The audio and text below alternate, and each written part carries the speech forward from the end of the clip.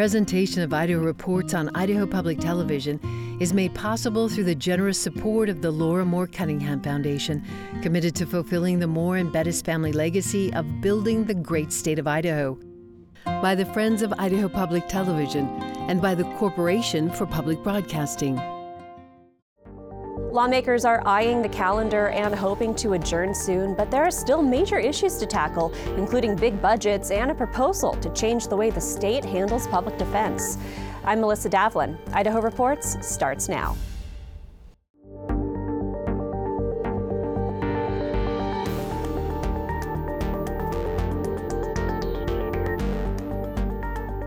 Hello and welcome to Idaho Reports. This week, Logan Finney discusses the implications of a major property tax relief proposal with Quinn Perry from the Idaho School Boards Association.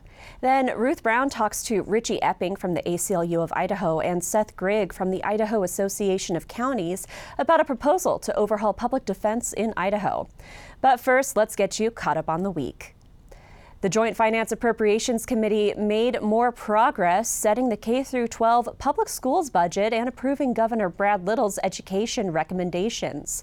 That includes setting starting teacher pay at about $47,000, adding $145 million for teacher raises, closing the salary gap for classified employees like bus drivers and cafeteria workers with $97.4 million for raises, and boosting discretionary funds for schools with $48.8 million.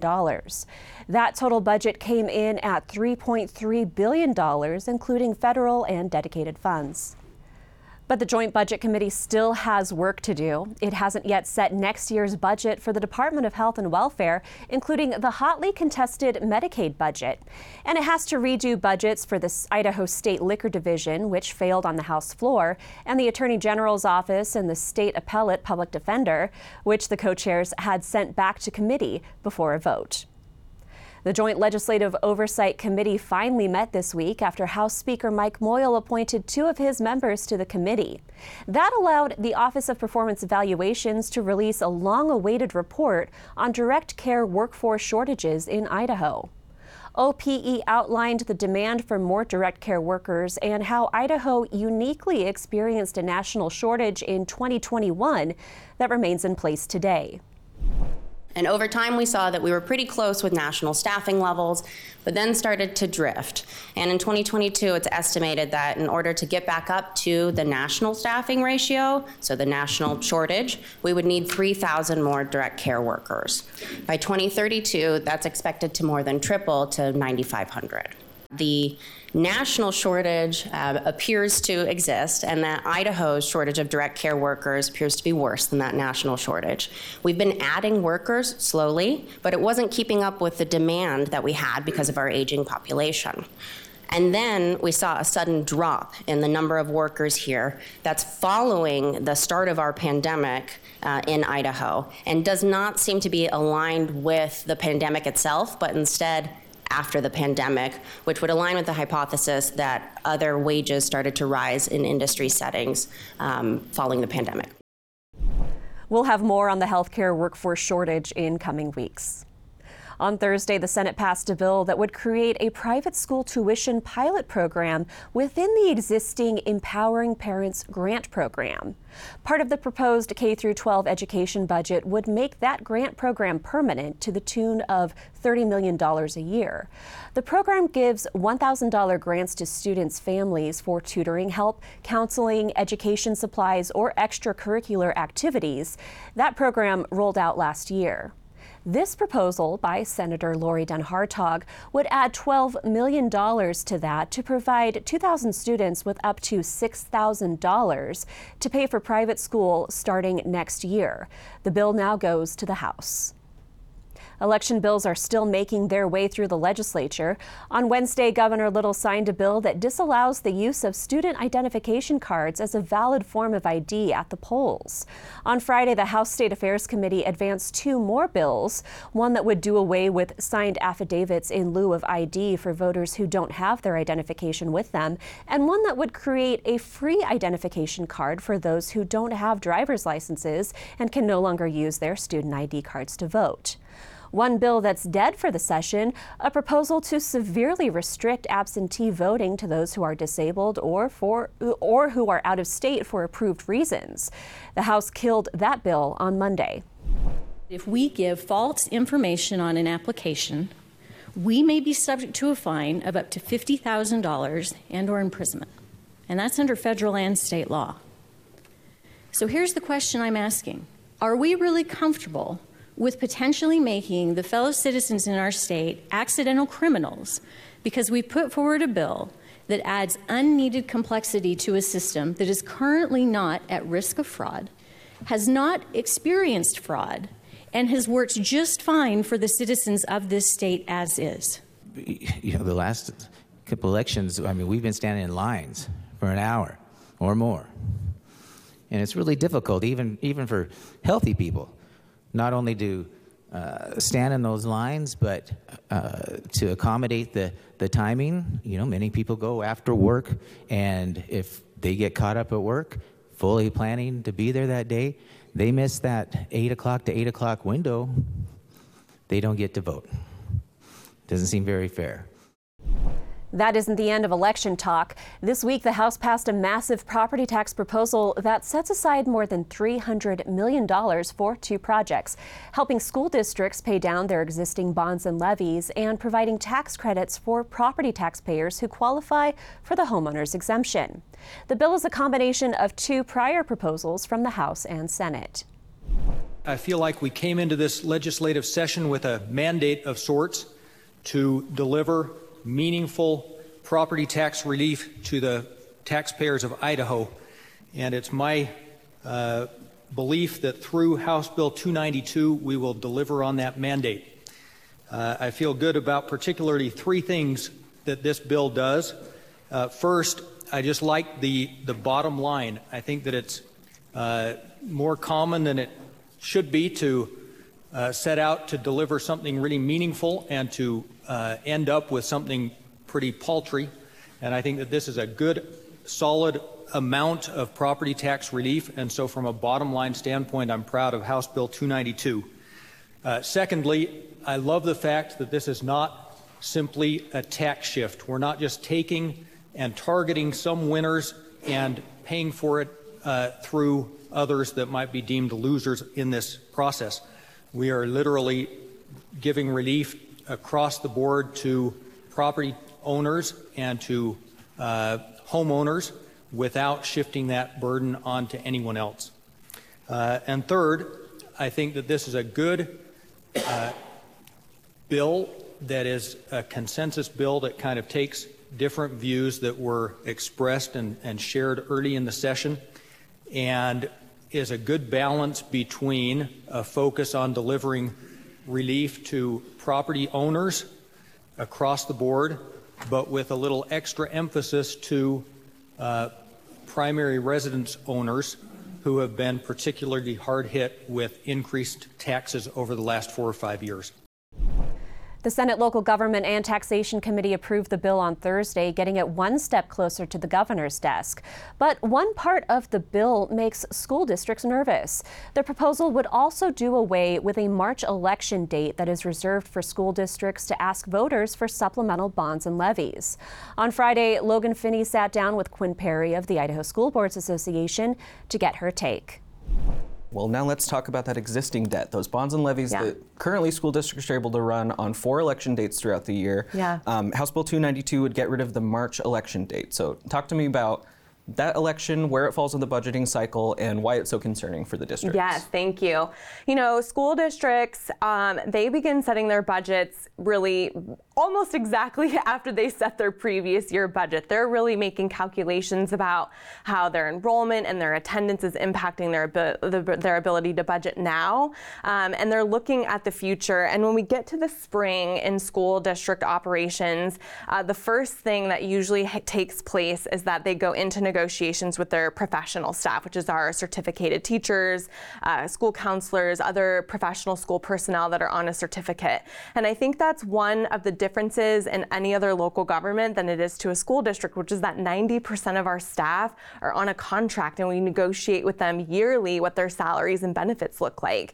And I think those negotiations have largely gotten easier as the investments with the legislature are coming down with increased health insurance funding, and of course the governor and the legislature's emphasis on teacher pay. But those negotiations have to happen earlier and earlier, because if you're not able to come to consensus with enough time for you to set your budget, which is required by law to be done roughly a month before your July meeting, which is when the new fiscal year begins, if you didn't have that certainty in your budget because your district might rely on an operational levy to supplement, say, your salaries and benefits that are coming to you from the state, you could be at kind of a quick timeline to have to kind of finalize negotiations. And if you're not able to finalize negotiations and issue contracts to your teachers, the teacher shortage is real, and teachers can easily move to a neighboring district that might have more budget certainty. So it's really removing what we call the more stable date when it comes to budgeting and negotiations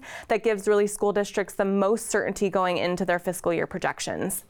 And so the School Boards Association, the School Administrators Association, the Education Association, Teachers Union have kind of, as a group, said that maybe the March idea isn't the best one, but we'd be willing to give up the August election. That has not made it anywhere, really.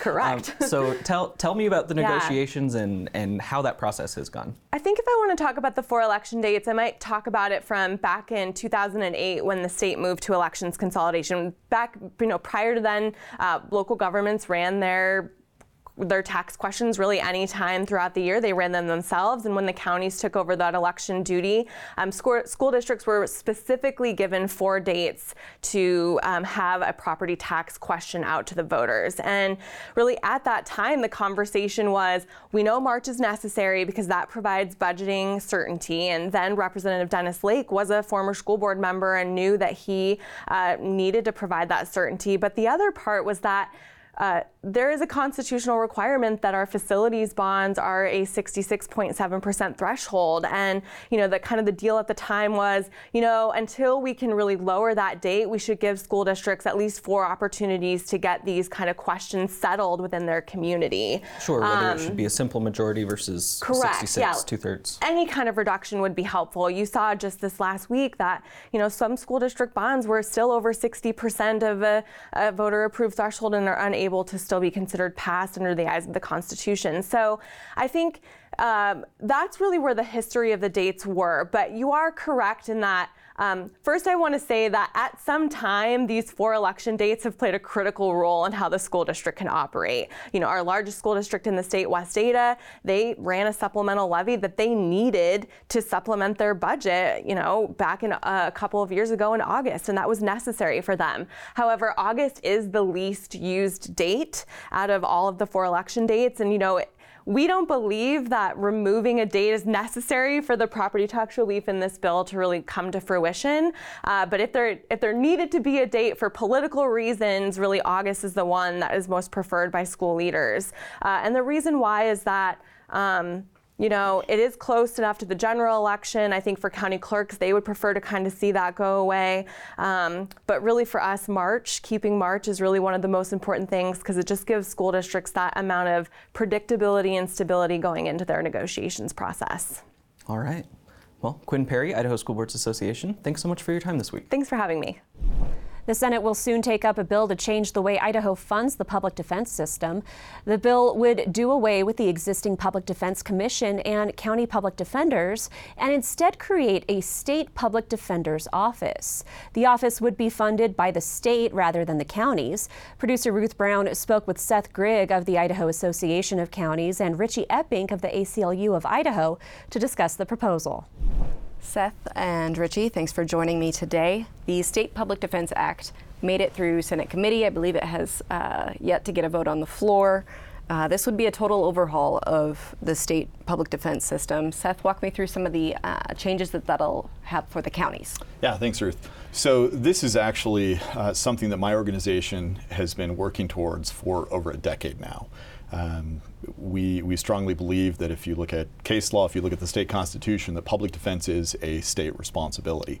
To this point in time, that responsibility has been delegated to the counties, and each of the 44 counties is currently providing public defender services either through the direct employment of attorneys or through contracting with contracted criminal defense attorneys to represent those who have been accused. And so this is a significant shift from the way public defense is currently provided.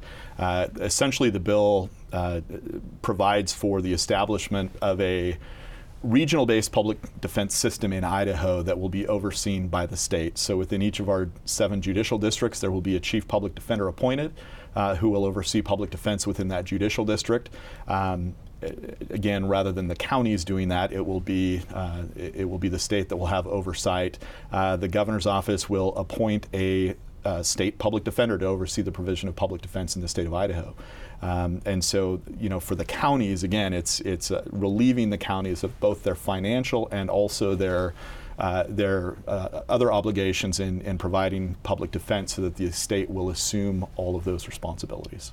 What is the price tag with the state taking over those responsibilities? So currently, as we look at what the county expenses are, counties are budgeting upwards of $36 million a year in county tax dollars. In addition to that, they receive $12 million in pass-through funds from the state of Idaho. And so the bill itself is a follow-up actually to House Bill 735 from last session, which established the funding stream for public defense. And in essence, the first $36 million will be dedicated and come from sales tax collections at the state level. The other $12 million that's currently appropriated by the state to pass through to counties will continue to be appropriated. So there will be $48 million there on the table. Now, I think there can be a debate as to whether that's enough to meet the state's needs. I do think that the legislature has the ability to appropriate additional funds. And a good example of that, counties used to administer on behalf of the state the catastrophic health care program. And for individuals that didn't have insurance, we would cover those medical expenses. The county would pay a portion of that and the state would pay a portion of that. Very rarely did the amount appropriated by legislature meet the needs of the program, and so each year the legislature would come in and pass a supplemental appropriation, paying the necessary bills to make sure to make sure the indigent medical claims were met. And I see public defense much the same way. I mean, the state will have to defend all of those cases, and if there isn't enough money appropriated initially, the legislature is going to have to come in and pay those bills and appropriate sufficient funds.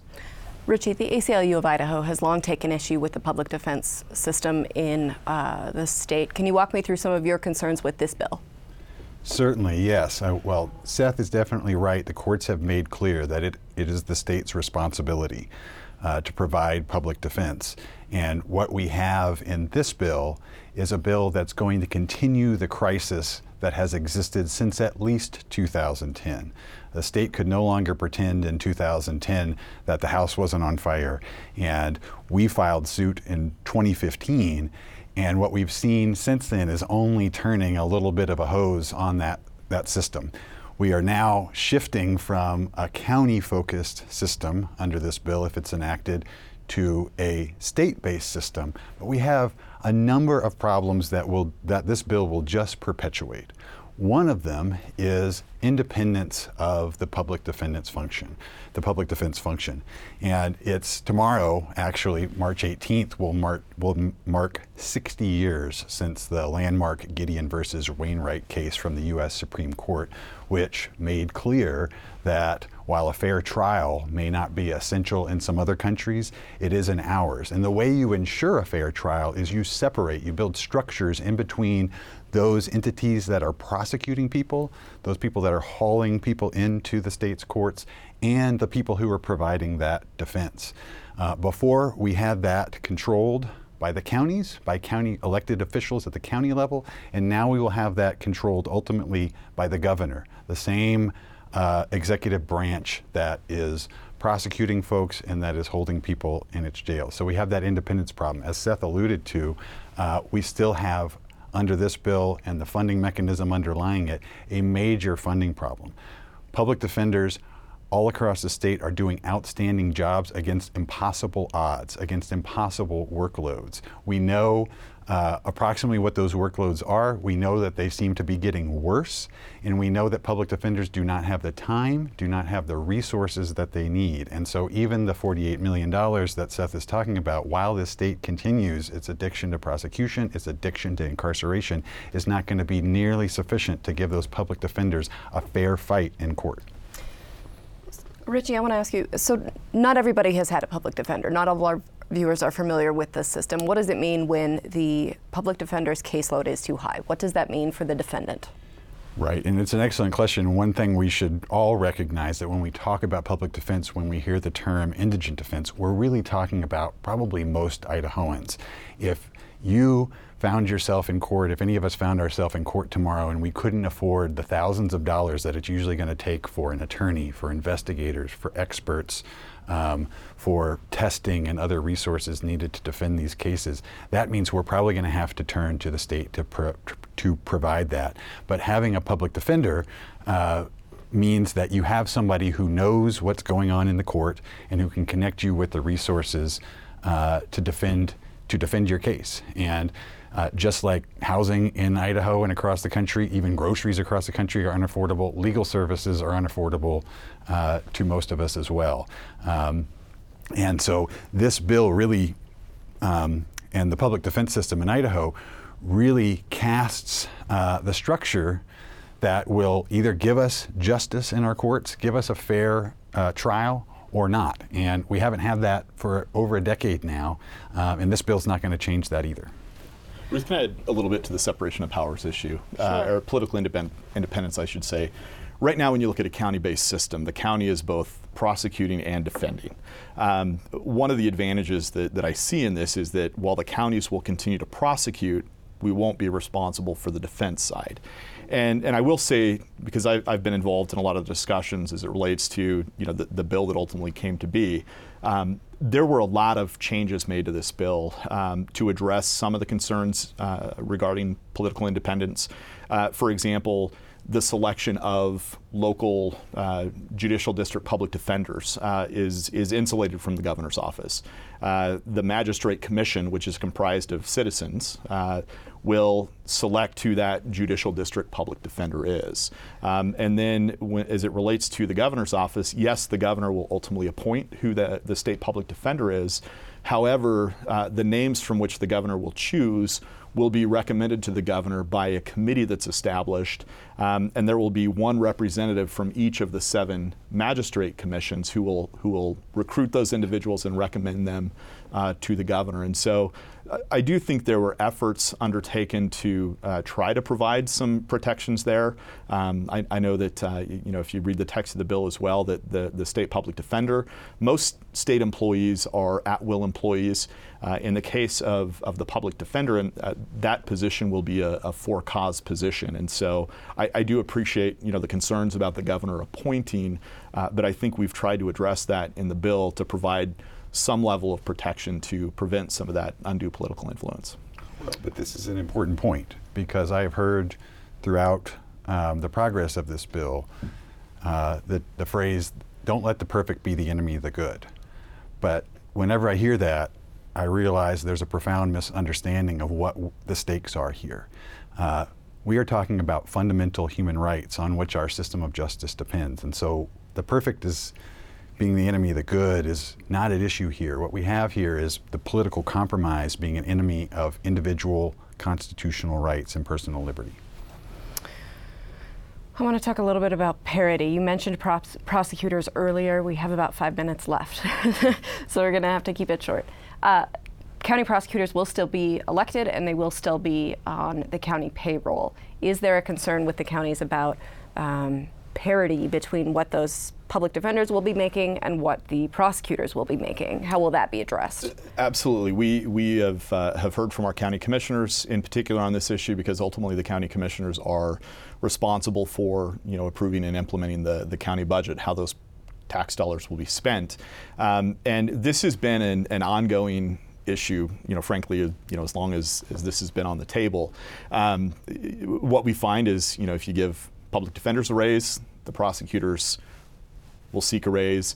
Once they get a raise, public defenders will seek another raise. And there has been concerns raised by county commissioners that moving public defense to the state level, the state now will be funding defenders, and there has been concern raised as to whether the salaries, for example, of public defenders will outpace the salaries of prosecutors, and then will that require the county to levy more in property taxes to meet higher salary demands of public defenders, or excuse me, of prosecutors.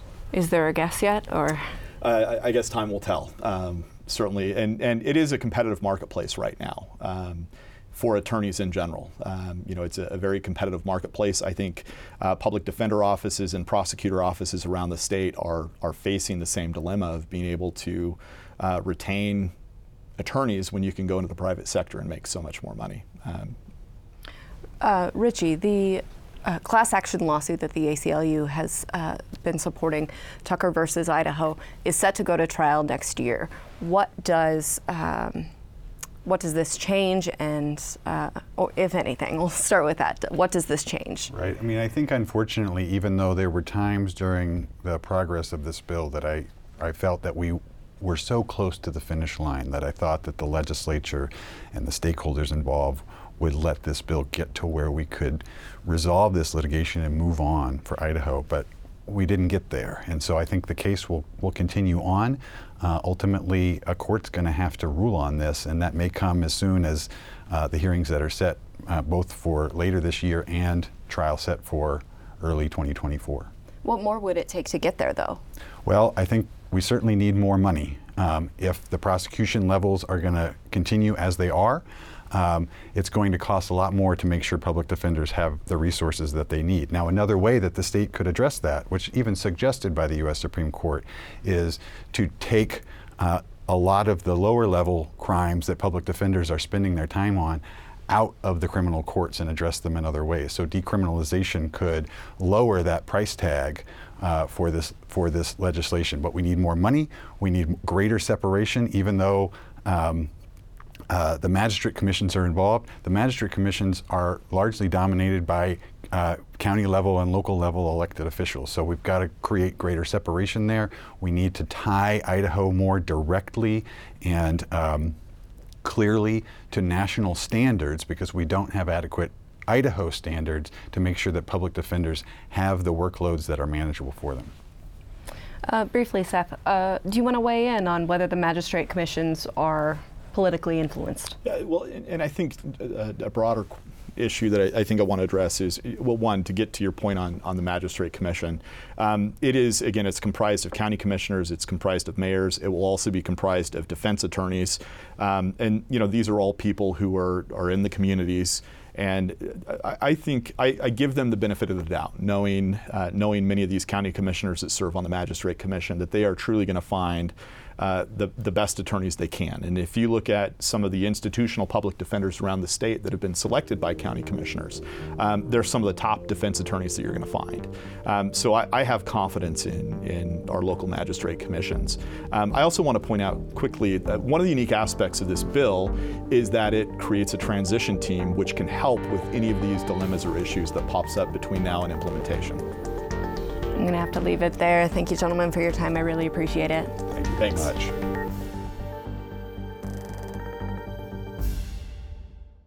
Presentation of Idaho Reports on Idaho Public Television is made possible through the generous support of the Laura Moore Cunningham Foundation, committed to fulfilling the Moore and Bettis family legacy of building the great state of Idaho, by the Friends of Idaho Public Television, and by the Corporation for Public Broadcasting.